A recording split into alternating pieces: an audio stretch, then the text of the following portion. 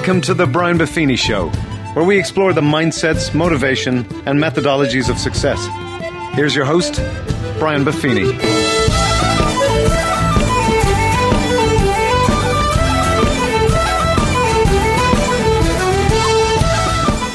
Well, the top of the morning to you, and welcome to the Brian Buffini Show. You guys have been leaving us reviews and requests on what you want to hear us talk about, and money keeps coming up as one of the top topics you guys want to talk about. And so I finally decided, you know what, I better reach out to a friend of mine. And we've been pals for a long time. David Bach is just a phenomenal, trusted advisor when it comes to the financial world. He's written 11 national best-selling books. That's right, 11. Over 7 million books in print. Some of my favorite and most recommended books. We'll talk about a couple of those today.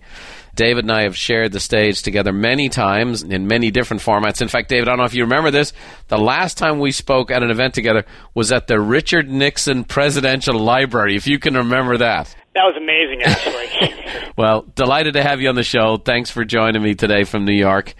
I'm looking forward to having a good time with you, bro. Well, Brian, it's good to see you, buddy, and, I'm jealous because you don't age, so, it's great to be here with you. You look fantastic, and I'm excited to share some great advice with your listeners because I know you got hundreds of thousands of them right now, and they're going all over the world. Yep. Wherever we're talking to you, it is a privilege to be with you today. Yes, sir. Well, we're glad to have you, and I'm excited to get you exposed to our podcast audience who are going to lap this stuff up, and finance is a big issue. It seems like the more we know, the less we do in regards to this. As we get into this, Dave, I mean, there's a couple of books that you have in particular that I just love to death that I'm going to recommend to our audience today, and we can delve in there a little bit. But why do you think people just screw up the whole financial piece so bad, David? Why is it they're in such dire need of your help? Well, I'll tell you exactly why. How about that? Because I know the answer. Yeah. I really believe, Brian, the answer is that we don't teach the fundamentals of money in school. So you get all the way through high school. In a rare occasion, maybe there was a class that some special teacher taught a little bit on personal finance, but for the most part, because it's not a part of our required core curriculum. In other words, you're not scored on it. It has nothing to do with graduating. Because we don't make financial literacy mandatory in school, people literally get out of high school, and usually they get out of college, and they have zero basic financial knowledge. And so unless you've been really lucky where you had a parent teach this to you, and a lot of it's just like basic stuff, but fundamentally teach it to you at home, then, what is happening? You got kids going off to college making all the wrong mistakes, borrowing tons and tons of money. We got $1 trillion now in student loans.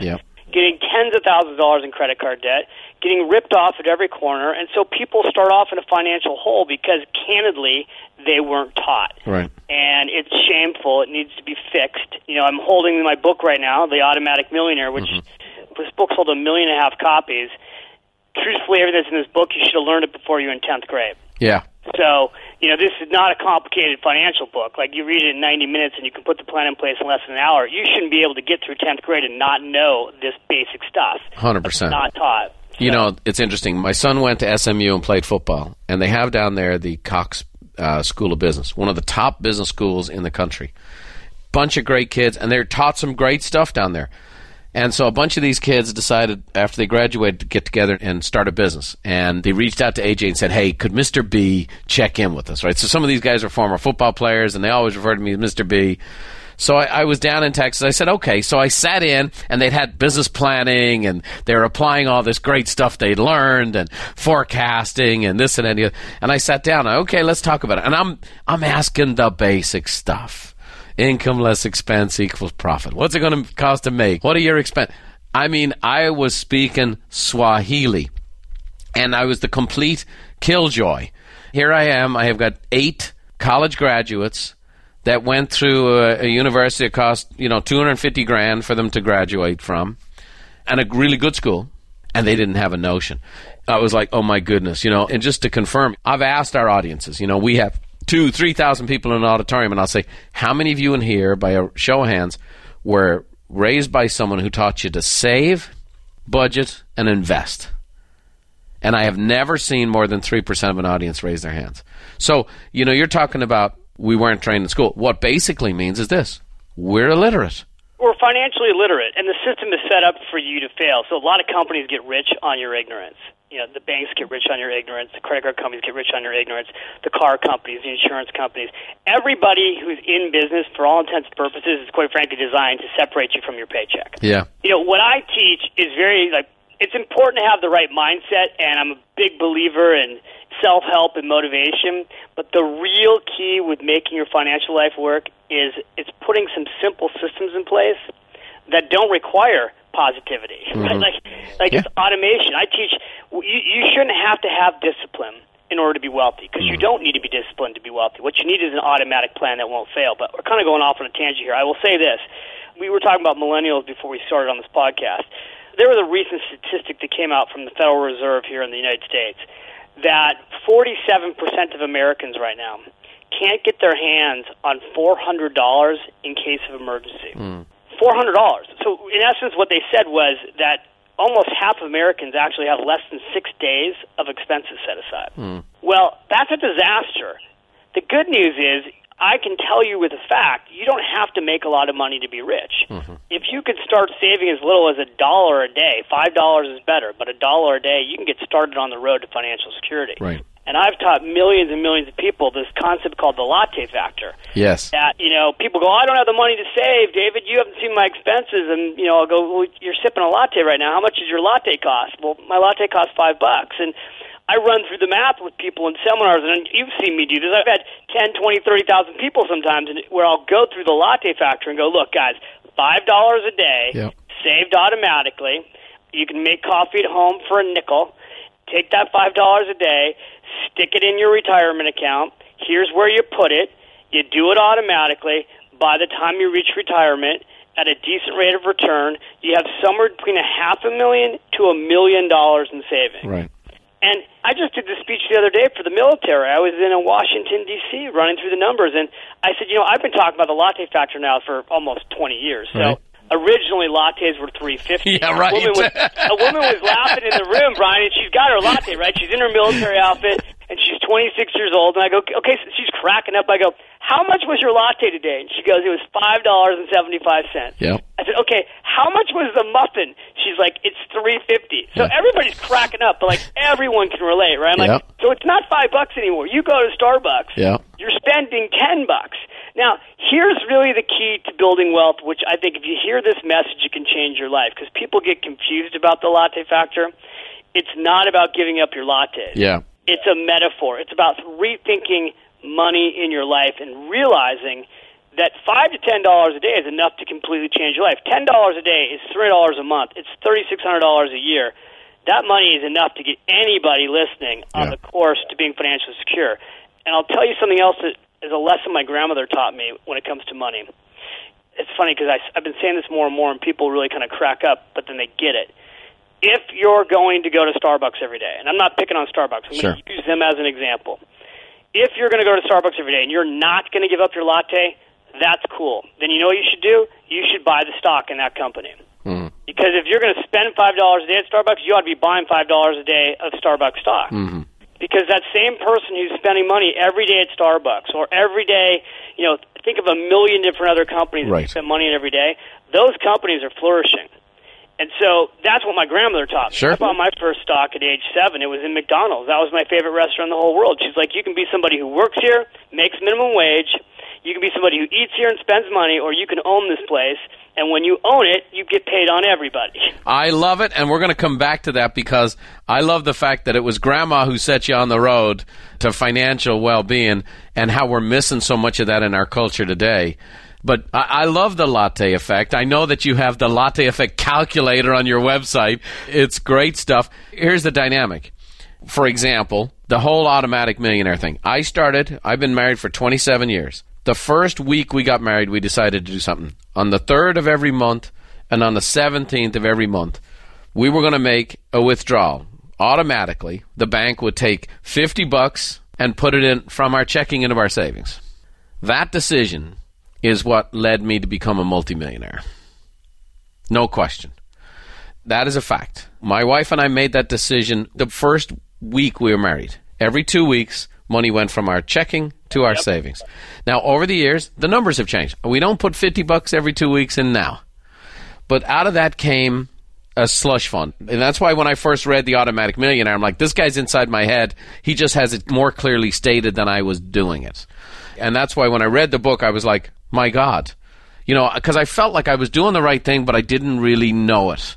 And when I read The Automatic Millionaire, not only did I know it, but it also showed me a few other ways to go that helped me. And it's a brilliant book. I recommend it to everyone I speak to. And one of the things we're talking about here today, and we're going to delve in there.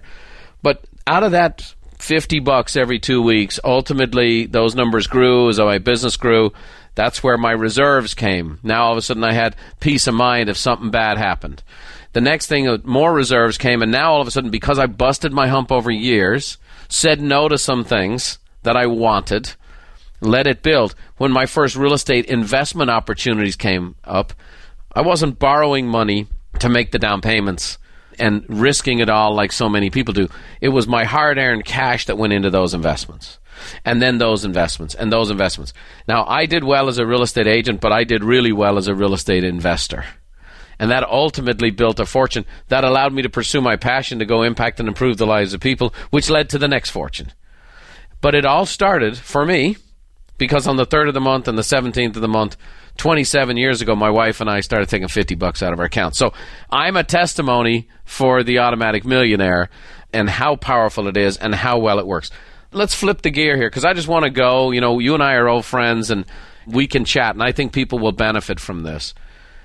You mentioned something that's huge, which is you had a wise grandmother who gave you some insight. And we should delve in there a little bit.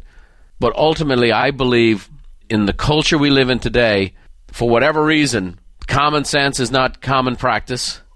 Common sense is no longer common knowledge. I think many younger folks feel like they have all the information they need because they have an iPhone. They can get access to all the information they need. We're drowning in information, but we're starving for wisdom. Let's go back to when Grandma first got you on the road to investing. Yeah, so my grandmother's story is a remarkable story, right? We were talking about starting from nothing. And the first book I wrote was a book for women and money. It's called Smart Women Finish Rich. That's what really started my entire financial literacy mission campaign, everything that I've done. That really started it all. And it started with my grandmother. So my grandmother at 30 was broke and worked at Gimbel's department store in Milwaukee, Wisconsin. Both her and my father worked. They were not wealthy by any means. Neither had a college education. And, the story my grandmother tells is that at 30 she had that moment where she looked around at her life and she said, this is not the life that I want. She said to my grandfather, this isn't working. And my grandfather, Jack, said, what's not working? Because when we men hear, by the way, this is not working, that's not a good thing to hear. And she said, if you haven't noticed, in case you haven't noticed, we're poor. Yeah. And he said, oh, come on, you're overreacting. And she's like, no, I'm not overreacting. We don't own anything. We don't have any money. Like, we're working paycheck to paycheck. Yeah. And she's like, this is not how I want to live. And he said, well, what do you want to do about it? Now, in her case, she said, what I want to do is we're going to start saving money. We're going to start brown bagging our lunch. That's literally what she did. She said, we're going to brown bag our lunch, and we're going to start saving. At the time, it was like $1 a week, which was a lot of money back then. Sure. And she's like, we're going to save $1 a week, and then I'm going to learn how to invest it. And the true story is that she goes down to a brokerage firm, and the broker, she doesn't go with my grandfather. She goes down to a brokerage firm, and the broker says to her back there, because they call them stockbrokers, ma'am, come back with your husband, and then we'll talk to you. Wow. Yeah, how about that? And my grandmother was super strong and feisty, and she said, there's 5 of you guys on this street. If you don't want my money, I'll go next door. And they said, come on, sit down, and we'll open up an account. So she opens up that account. She saves money all year long. She gets teased from all her friends who go out to lunch. Why are you brown bagging your lunch, Rose? You're so cheap, So she goes through a lot of pain with that. At the end of the year, all the investments that she was recommended by that stockbroker, she lost everything. She didn't tell my grandfather, by the way. Yeah. And then she's like, okay, well, I can't give up. She's like, I realize that I'm getting my advice from the wrong people. And she went out and she started taking classes, and she actually found a millionaire money mentor. She knew somebody who was a millionaire. She started sitting by his side and learning how to invest. She started taking night classes, and she learned how to invest. And over her lifetime, she became a millionaire. And then she passed those lessons on to my father. He became a financial advisor. He became a millionaire. And she passed it on to my sister and myself, and we became millionaires. The whole family became millionaires basically because of one woman's decision to get financial literacy. And what she did, and this is where I always say, you can teach your kids about money at a really young age. She literally, at 7 years old, made me at McDonald's go up to the manager and ask if the company was publicly traded.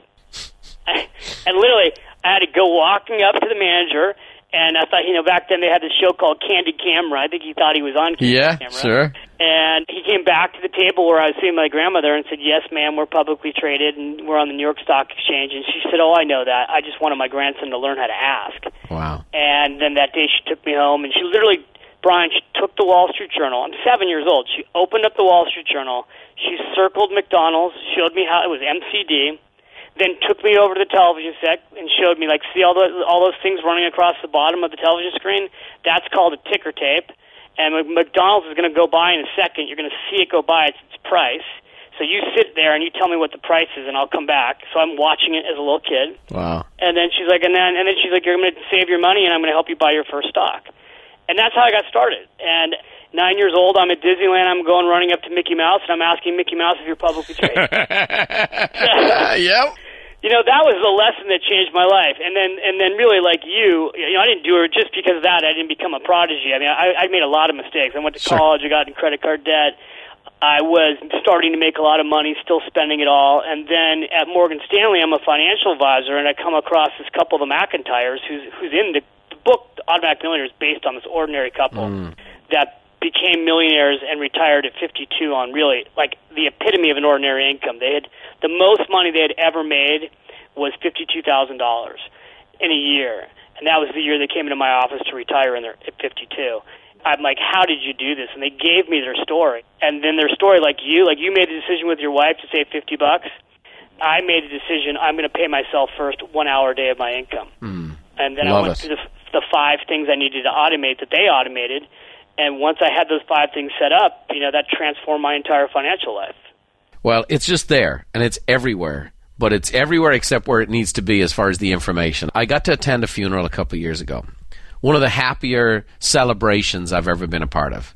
A 94-year-old man who lived in San Francisco. He was a first-generation immigrant from Italy, so he came when he was 3 or 4 years old with his family. The most money he ever made in his life was $27,500. He was a janitor for the Unified Schools District in San Francisco. He and his wife, she cleaned out, commercial buildings and did this and did that in the evenings. They lived within their means. They raised great kids. They raised great grandkids, and I'm friends with both their kids and grandkids. And then they would save, and they started buying a little piece of real estate. And then he would fix the real estate, and he would work on the real estate, and that's what he would do on the weekend. So he was doing janitorial work Monday to Friday for the school system and Saturday and Sunday for himself. When he passed away, his estate was valued at $9.4 million. Wow. $27,500 was the most amount of money he ever earned in a year. But he bought real estate in downtown San Francisco and paid it off and worked hard and was faithful. And the thing about it is, he lived a good life. They didn't have holes in their shoes. They lived a good life. They had a great family. And here's this man's estate being settled where he's left a legacy of love and of wisdom and of care for his kids and his grandkids, and they just loved him. And then all of a sudden, what do we do with all this money that he directed in their will, and what to do and how to do it and whatever else? And in fact, his grandson today is my stockbroker. He's a young man with tremendous wisdom because grandma and grandpa fed it on down to mom and dad fed it on down. And so here's the thing. In today's world, a lot of people are struggling financially, so they're certainly not passing on their wisdom to their kids. In addition to that, you have the dynamic where people get married, and now this household and this household both had different views on how to take care of money, and now they're getting married, and both families might have been broke, but you always grow up thinking, our family was right. How we handle it was right, right? Well, couples and money is one of the hardest things. And, I wrote a book called Smart Couples Finish Rich, and that was my second book. So I wrote the first book, which was Smart Women. Yeah. Had a lot of women start reading that book and then coming back to me and saying, this is great, but my husband and I can't agree on our finances, and he won't read this book because it says women on it. You got to write a book for couples and money. Right. So that's what led to Smart Couples Finish Rich, and we went around the country and we started teaching couples everywhere, coast to coast, how to align their values when it comes to their finances. Because often what happens is we fall in love with our financial opposite. And I always say, people are pretty much born one of two ways. You're either born to save or you're born to spend. Yeah. And the funny thing in seminars is that people always immediately know who they are, right? Like, when you say, some of you were born to spend, and the person's like, that's me! And then the other one of you was born to track the money, and you basically came out of the womb with a calculator not wanting to spend, and then the two of you hooked up, and you thought it was sexual chemistry. No, you just fell in love with your financial opposite. And so, this stuff it's hilarious because it's true. Sometimes you'll see spenders fall in love, and they end up bankrupt. But you don't often see two people who save fall in love. Yeah. And so, the question I get asked a lot, well, what do you do if you're in love with the financial opposite? How do you fix that? And I teach a system by which you look at your values. And I know you're very values-based. And it's like, if you can get to the core values of what's really most important to you, and you can align your money with your values, then you become unstoppable. So, like, if you say to me, really family is my most important value, well, great. Then let's look at the way you're spending money and see if it actually matches up with, are you showing up as a father? Are you showing up as a mom? Are you teaching the right lessons to your kids? And as soon as you start to get clear on your values, you can make faster, clearer, better decisions. And I've found that has just helped so many couples fix their financial life. And often it helps them fix it in, shockingly, in minutes. I mean, I did this Oprah show long time ago where I had to go help a couple that was on the verge of divorce, and I'll never forget this. They said, well, we're going to go in this house with a live film crew. How are you going to help this couple? Because they're young, and they're fighting about money, and they're basically living paycheck to paycheck, and they're talking about getting divorced. I'm like, well, I'm going to walk them through this whole values process. And they said, well, are you sure it's going to work? Because we're going to have a camera crew. I'm like, I've been doing this for a living. Yes, I'm positive. And literally, we sit down with them, and I walk them through this value circle exercise, which is in the book, and I have them take out a yellow pad of paper and write down their top 5 values, and then talk about it with each other. And you see them in, literally, in less than 7 minutes. They don't show the 7 minutes on TV. That would be forever. But, in 7 minutes, they went from crying and fighting to their whole, you saw them physically change. Because for the first time, they realized, it's actually not about the money. We really do love each other. We got to get clear on our values, and then they started making financial decisions together as a team. Right. And so I love just helping couples do that because I always say when couples plan together, they win together. I love that. So too many people were scrambling so hard, and we're not really planning. Yeah, I hear all the time, hey, I want to get on the same page as my spouse, and I think first step is to get in the same book. And then later the same chapter. And I think that's where, when you find out, hang on a second here, we do have shared values. We do want the same things. We just have different ways of interpreting how to get there. And often, I think, in that dynamic, the money becomes the political football. You put a budget in place, and some people feel controlled by it, and some people feel, now I have a sense of security. But at the end of the day, it's about what do we value, and then how are we going to get there? There's no doubt. I know you like budgets. I talk a lot about ways to avoid budgeting, and the way to avoid budgeting is automating everything. So, right.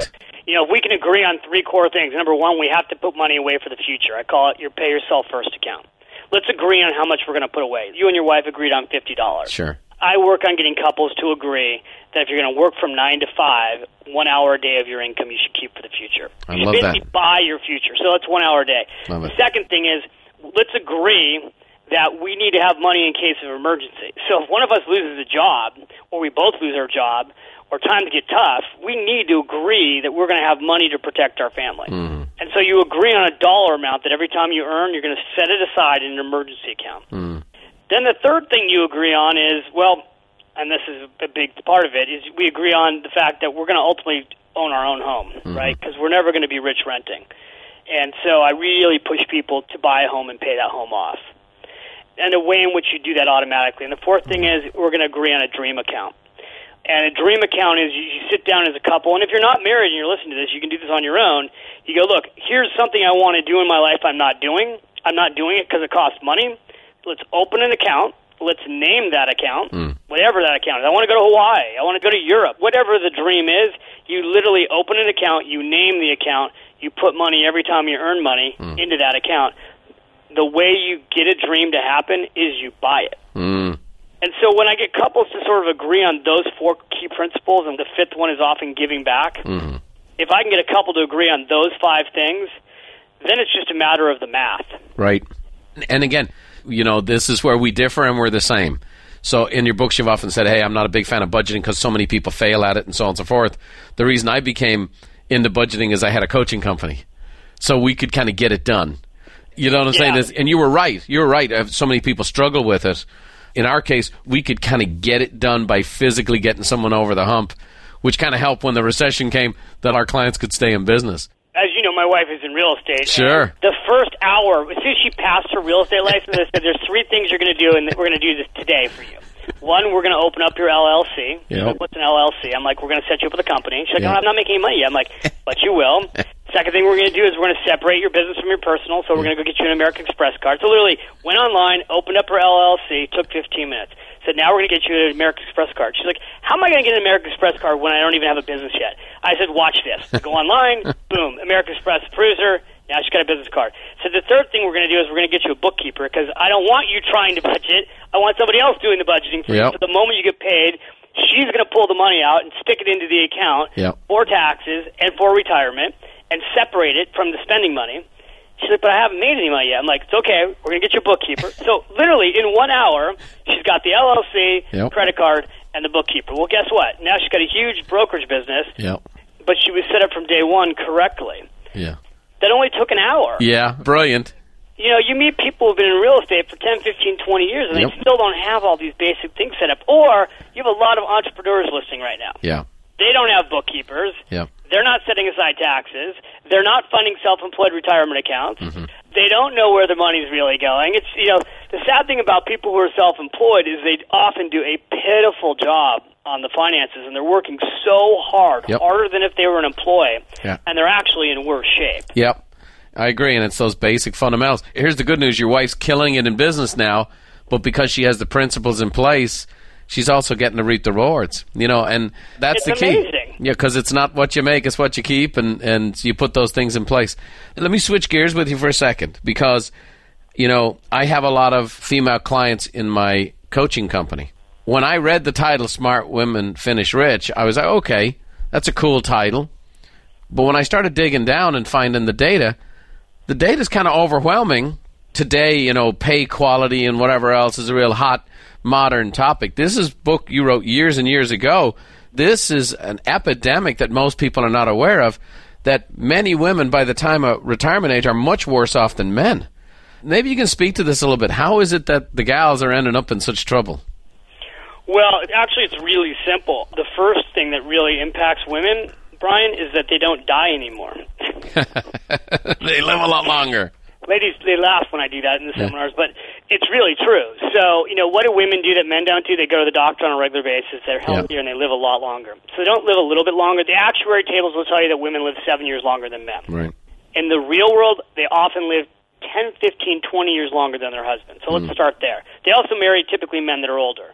So, you know, I have 2 Grandma Roses. My Grandma Rose, who helped me buy the first stock, she outlived my grandfather by, I think, 16 years. She passed away at 86. My second Grandma Rose outlived 2 husbands. She lived to be 97. Wow. And that's, you know, very, very typical. But what happens to women? So first of all, they live longer. So you need more money if you're a woman than if you're a man, which means you actually need to save more. That's number one. Second thing is that women take off a lot of years for childbearing years from work. Not all women, but a lot of women do. And when you take off time from your career to have children, it devastates you financially. Because multiple things happen. In America, you're not putting money into Social Security. You're not putting money into a 401k plan. You're not building up a pension plan. Even if you go back to work, if you take just 3 years off, which is very common, and in many cases it's more, it's 7, 8, 9, or 10 years, you take those years off, your whole career has basically been derailed. You're starting over. And so it's just unfortunate, but the reality is there's an incredible economic burden of taking time off when you have kids. And then you can go into the issue of, you know, women are often paid less than men, but the 2 biggest issues are living longer, taking time off from work. And then if they disconnect from a career or so on and so forth, if there's a divorce or a major economic correction, then that just seems to compound the whole effect, right? I also left one more really big thing out. Sometimes, you know, families do everything really well financially, but the husband gets sick first. This is depressing stuff, but the husband gets sick first, and the family goes through the money for his health care. He gets sick, and they use a lot of the family wealth to take care of him. The other thing is that women, unfairly, often it's the daughter who takes care of mom and dad. And that's another economic issue. So women bear a lot of financial burden. What I teach women is that, first of all, you have to look at the reality of that. Okay? It's not that women need pink mutual funds and men need blue mutual funds. There's all this nonsense that women are more conservative investors than men. Total nonsense, not true. In fact, all the data shows that women make better investors than men. They do more research. They take more time before they jump into a decision. But when they make the decision, they stick to it. They're better at investing. They're better at commitment. They trade less. Women have all the attributes to be a phenomenal investor. And again, in most cases, they do a better job than their male counterpart. I always say men will get a stock tip on the golf course and go run with it. Women will not come into my office and say, I was just spinning and I heard this great stock tip. What do you think? Like, that's just not happening. You know, honest to God, I had a conversation with a guy a year ago who was a former pro athlete who was on the golf course, and a buddy of his told him about buying thoroughbred racehorses. And he invested millions in thoroughbred racehorses, and he knows me pretty well. And he goes, hey, Brian, I know you guys are in the horses with your daughter and whatever else. What's your take on this? I go, you got to be out of your mind. You got to be out of your mind. I go, I invest money in horses because my daughter wants to get to the Olympics. I go, that's something I do with the surplus off the investment. I go, that's where I go to lose money. You know, and yeah, so I always say never invest in anything that eats more than you. Yeah, right. Oh, yeah, or eats while you sleep. Well, so the classic was, to finish the story, here's this guy.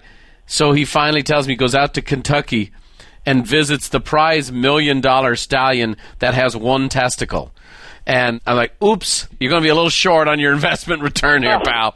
Oh, my gosh. Like you say, he got an advice on the golf course, and his playing days are over, and his ability to replenish that, gone. So I do agree, and I think I love the fact that, you know, what you're saying there and telling people what it actually takes to be an investor, to go make the money. It's not this, you know, out-of-this-world type strategy. You don't have to be Warren Buffett Jr. You know, it's being faithful, it's being consistent, it's doing your homework, and then once you make your decision, sticking with it and keep going, you know? Yeah, I'll give one more tip for a lot of women listening right now. So I just told you, the average age of widowhood in this country, when I wrote Smart Women Finish Rich, originally it was 56, and today it's 57. Okay, so average age of widowhood, 57, and it's been reported that 1 in 4 women are broke within 2 months of their husband dying. Good grief. So, good grief, right? So now, here's what I can tell you, ladies. One of the things that you can do if your family doesn't have a lot of wealth right now, and even if they do have a certain amount of wealth right now, you can go buy a term insurance policy. And a term insurance policy is so cheap today that you can go out and get $1 million term insurance policy on your husband for probably $50 to $100 a month. Call it $3 a day. And I'll tell ladies, I'll say, you know, instead of asking for roses, tell your husband for Valentine's Day, honey, you know what I want? I want a term insurance policy. Right. And again, people will laugh, but like I've had people do this, and then unfortunately the husband's passed away, and they're like, man, that was the greatest thing I ever heard you say. Because life insurance, term insurance, I'm talking term insurance, because that's the cheapest form of insurance you can buy. It's just a protection plan. It's not an investment. That is a great low-cost vehicle to protect your family. And if you've got kids, you absolutely should have some term insurance on both of you, quite frankly. So we're turning lattes into millions, and we're turning roses into insurance policies. I dig this plan right here, brother. Do this, and I know there's a whole bunch of people. There's a bunch of folks, as well-known as you are, and you've sold all these millions of copies, and you've been on Oprah I don't know how many times, and it's always startling to me when I go see an audience and how many people have never heard anything I've ever given before. And I know there's a bunch of folks who are listening to this today that are like, they are hearing you for the first time, and like, you know, you're dripping with all this wisdom. I want to finish on this aspect of what we're talking about. The Automatic Millionaire. You've written a lot of great books. I love this book. I think it's a core curriculum for financial literacy. Talk to the folks today about The Automatic Millionaire. I understand you guys kind of expanded it and updated the original, and you're kind of bringing out a new edition. Is that right? Yeah, so this book just came back out again. The Automatic Millionaire was brought out originally in 2004, launched it very, very fortunately on Oprah Winfrey. And, you know, the book just exploded. It went all over the world. I think it's been translated into like 15 languages now. We've got 1.5 million copies out. And quite frankly, it just kept selling and selling and selling, and it's changed so many people's lives. So people say, well, why did you update it? Because 10 years have gone by, right, and the world has changed. The beauty is that the core principles didn't change. So this book is probably 80% of the original content and 20% all the latest technologies on how to put your financial life on autopilot. I used to say, put your financial life on autopilot in less than an hour. Today, with the new companies that are out there, the new robo-advisors, the new apps, the new financial service companies, you can automate your financial life now in many cases in 15 minutes. And so what I've done in this book, this is literally, you can read this book in less than 90 minutes. It is the story of an ordinary couple who became extraordinarily wealthy. They were multimillionaires by the time I met them at 52. They owned 2 homes free and clear. They had put their kids through college without debt, and they had saved almost $2 million. So they'd done all the right things, and they did it on an ordinary income. And I teach you how to do all the right things, too, by basically following in their footsteps. And in the book, we put in there a tool that we've used that's helped well over 1 million people. It's called the Automatic Millionaire Blueprint. It lays out for you the actual map of how to do this at home. It's a great book, and on our website, they can go to finishrich.com or davidbach.com. They can actually get an autographed copy at the top of our website. But if you go to our website, we've got a free newsletter that we put out every week. It's called 3 Bullets Sunday, and all the books are on the website. You can get the book on Amazon.com, pretty much wherever you go. It's in stores. Again, I've done 12 books. This is the book I always tell people to start with. I get a lot of questions. What should I start with? Start with this book, because you really can read it and act on it really quickly. It's all the basic principles that you need to know. Yeah, very basic, but they're called fundamentals. You know, I think when you have the fundamentals, life can be a little more fun, to be honest with you. I just don't think most people have these fundamentals in place. I think when people's world get rocked, the lack of fundamentals gets exposed. And when boom times come, people abandon those fundamentals to go get caught up, and whether it's .com booms, whether it's stock market booms, whether it's, you know, the mortgage crisis we went through, people become victims to those massive sways, and their fortunes, you know, they disappear and they become broke, you know? You know, it gives me chills as you just said that. I had a moment. I went to this speech in Miami, and it was a huge venue. I was getting ready to walk on stage. I was in front of 18,000 people. And the guy who's miking me up behind stage is miking me up, and he says, I have to thank you, and he starts crying. He's like, I just want you to know that I read The Automatic Millionaire. He's like, I read it like 9 years ago, and I put in place that emergency account that you talked about, and he said, my wife and I both lost our jobs when the recession hit, and he said, if we hadn't had that money set aside, we would have lost our home. Yeah. We literally would have been homeless. And so he's like, he kind of got teared up, and I gave him a hug before I walked on stage. By the way, talk about getting fired up before you walk out on stage in front of 18,000 people. You've got somebody miking you up that tells you, I read your book and I just did what you told me to do, and I automated my emergency account. He's like, I didn't have any emergency money when I read the book. And he said, but by the time we both got laid off, and they both got laid off like within 2 weeks of each other. A lot of that happened. He said we had, like 9 months of emergency money set aside. And that's what saved us. You know what you should do? You should hire that guy to travel with you everywhere you speak. It'd be the greatest pregame motivation of all time, you know? How fabulous is that? It's the good stuff. That's what's so great about what we do. Yep. I just had that happen last week when I spoke at the military. The guy who gets up to speak says, David, I was broke 14 years ago. Yeah. And he says, I'm worth over $10 million now. Wow. And same thing, he read The Automatic Millionaire, and this is classic. You know how he made his money? He started buying real estate. His first thing he ever bought was a mobile home, which we all know doesn't go up in value. Sure. Now he owns 3 mobile home parks. Yeah, that'll do it for you. That's not terrible at all. It's fabulous stuff. You know, we could go on, and maybe we'll take another shot at this one of these days. You're a fountain of knowledge on this subject. It's so helpful. I normally don't be pumping people's books and whatever else. I pump your stuff all the time because it just flat out works. Thank you. I really appreciate that. Well, it's great stuff, and it helps people. And it's like, okay, somebody can spend $20 and get what they need to take care of every other dollar they ever make. I mean, that's a pretty good return. But before I'm going to let you go, we're going to do a little tradition we do here at the podcast for a first-time guest. I'm sure you'll be a regular contributor. But this is a great chance. We love to get successful people, what makes them tick, what motivates them, what gets them going. And we've asked these 5 questions to all kinds of fabulous people and gotten some really across-the-board answers. No wrong way to answer them, but... Wait, are you going to ask me if I were a tree? Yeah, no. Joe Buck does that at the end of his Undeniable, Would you rather be invisible or would you rather be able to fly? No. But these are a little more practical. So here's the first one.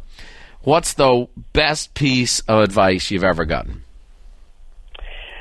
Wow. I think the best piece of advice I've ever gotten, and I'm trying to teach this to my kids right now, is my father really taught me. My dad, Marty Bach, such a good man, still alive. Love you, Dad. He really taught me to treat all people the same. From the janitor on up, treat everybody the same because people are people. And I think from that was a really a great gift. Yeah, that is a gift. More wisdom.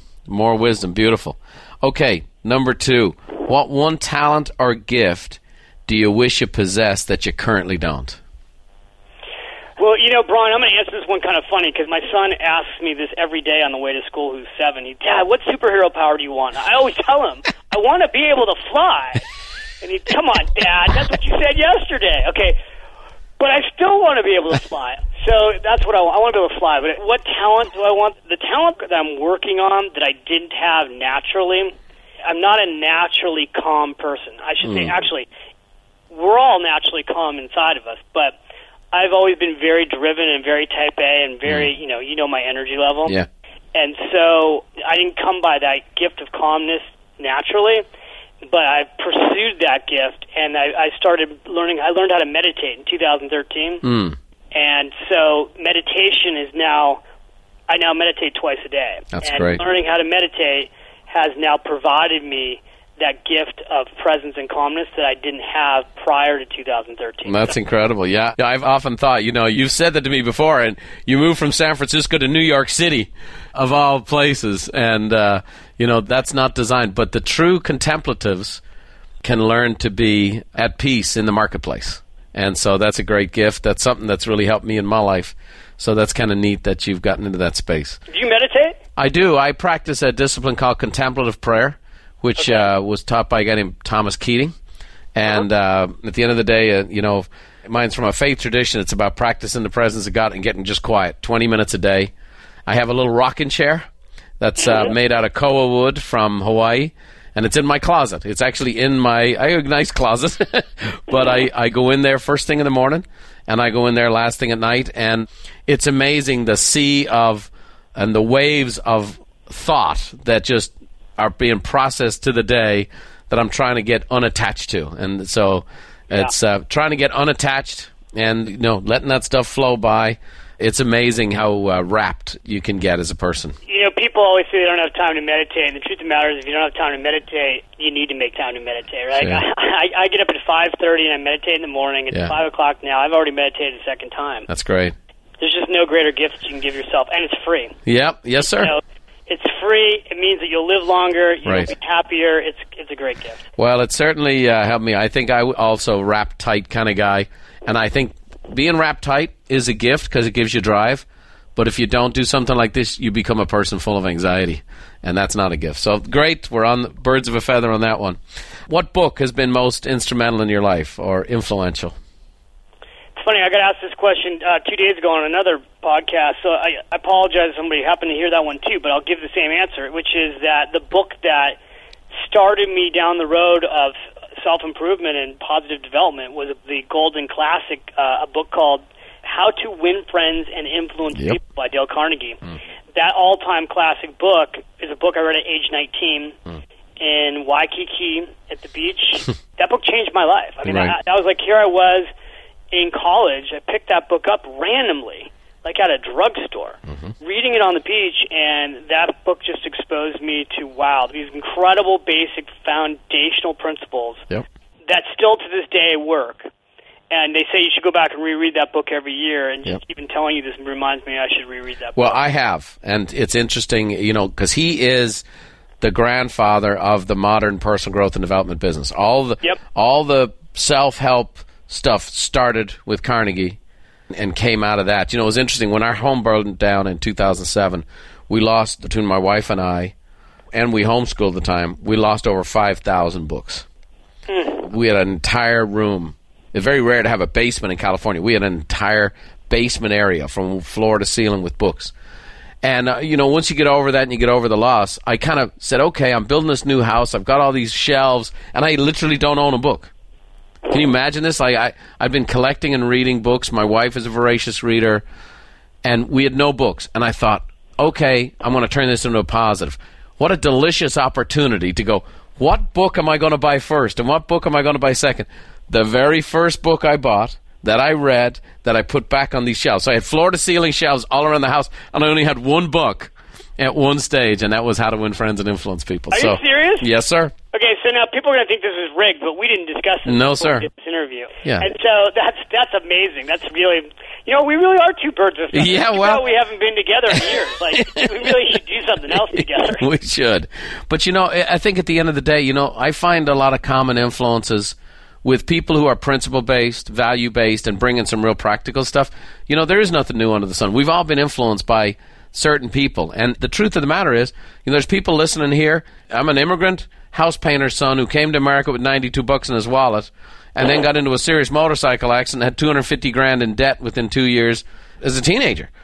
Here's a guy that, was buying stock in McDonald's as a 9-year-old, but at the end of it, it was, okay, this guy's a millionaire, and this guy helps people become millionaires, and that guy's a millionaire, and he helps people become millionaires. But the thing is, it didn't happen by accident. And we've been putting this good stuff into our head.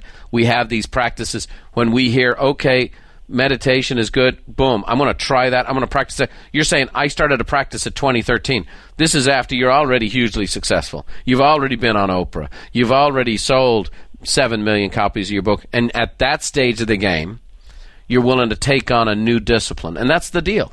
And that's what really where the bond is we're still growing. We're not done.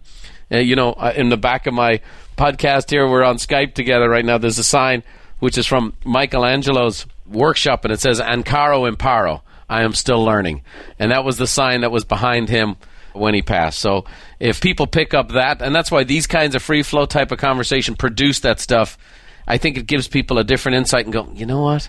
These are a couple of ordinary fellas, and they're doing similar things, and now they don't live ordinary lives. Maybe I can do it too. Yeah. So that's my favorite thing. Okay, this will be harder. Favorite song or band, or it's like, if your kids are listening, oh, that's a dad song. Well, so, that one it's Neil Diamond, I Am I Said. Come on. Yep. Okay, now I want you to know, all right, this is getting sick. I can do a mean version of that song, by the way. All right, this is getting sick. I have said on other podcasts with other people that was the first 45 I ever bought. No. I kid you not. But, wow. And I've had other guests, though, who've said, like I had Daniel Goleman, he's the guy who basically discovered emotional intelligence as a science. And his favorite song was I Am I Said by Neil Diamond, too. So we're in good company, pal. Apparently this is the formula. Well, I went and saw Neil Diamond like 6 months ago with my wife. I mean, he's still out there cranking away. The concert was packed. He saw him at Madison Square Garden, had seats right near him. I was definitely one of the younger people in the audience. No, you weren't. I was one of the younger people in the audience. It was, everybody was cranking, man. Yep. Well, I can tell you, he's doing well. America. I invited him to come sing at our Mastermind Summit this year, and he said gladly for $1 million. Yeah, I was going to guess that. Yeah, that would make sense. So you know, he's doing well. Okay, last but not least, what movie do you watch over and over again? You're surfing the channels, it comes on, you always stop. What's that one going to be? Oh, wow. So truthfully, I don't watch movies over and over again, but if I were watching movies over again, then the movie, it's always a James Bond movie. Okay. I'll always stop on James Bond, and the movie of James Bond is The Spy Who Loves Me. Oh, really? The Spy Who Loves Me, yeah. That's awesome. Now, my young son is named James Bach. I told him he was named after James Bond, but it's not really true. He's named after his grandfather. Bach, James Bach. It sounds good. It sounds good. Well, listen, pal, I've had a blast being with you today. I hope you've had fun being our guest. Great. You're a great man. You got great insights. You've put your wisdom down in very practical forms for people to be able to follow. I'm very thankful you've done that. And it's helped a lot of people, and it's helped a lot of people we've been trying to help. Like I say, I hope we get to continue to do that again. for years and years to come. I think we're going to continue to do more of this and others. I got some events I need to get you signed up for to go do some things for me. But I really appreciate you being on today, and I hope the folks listening to this understand the gifts they've been given here in the last 50 minutes or so, that if they'll apply them, can change their life. So thanks for being my guest, Dave. This is really, really fun. Great to reconnect with you. I really enjoyed it. I appreciate it. You bet. Well, as we finish here today, again, thanks for joining us. I hope you enjoyed this as much as I did. David and I had a great time. I hope you guys had a great time listening in. As you guys know, our goal is to positively influence as many folks as we can. We don't do advertising. We don't do sponsors. All we ask is that if you know someone who'd be blessed by hearing this information, you share the podcast with them. If you enjoyed this podcast today, head over to iTunes and leave us a review. We're also on Android, so you can download your favorite podcast app from Google Play and tune in for free. We love hearing your feedback, so keep those reviews coming. As I finish here today, I want to leave you with a little Irish blessing that my grandfather always said. May the roads rise up to meet you, and may the wind always be at your back. May the rain fall soft upon your fields and the sunshine warm upon your face. And until we meet again, may God hold you all in the hollow of his hand. We'll see you next time.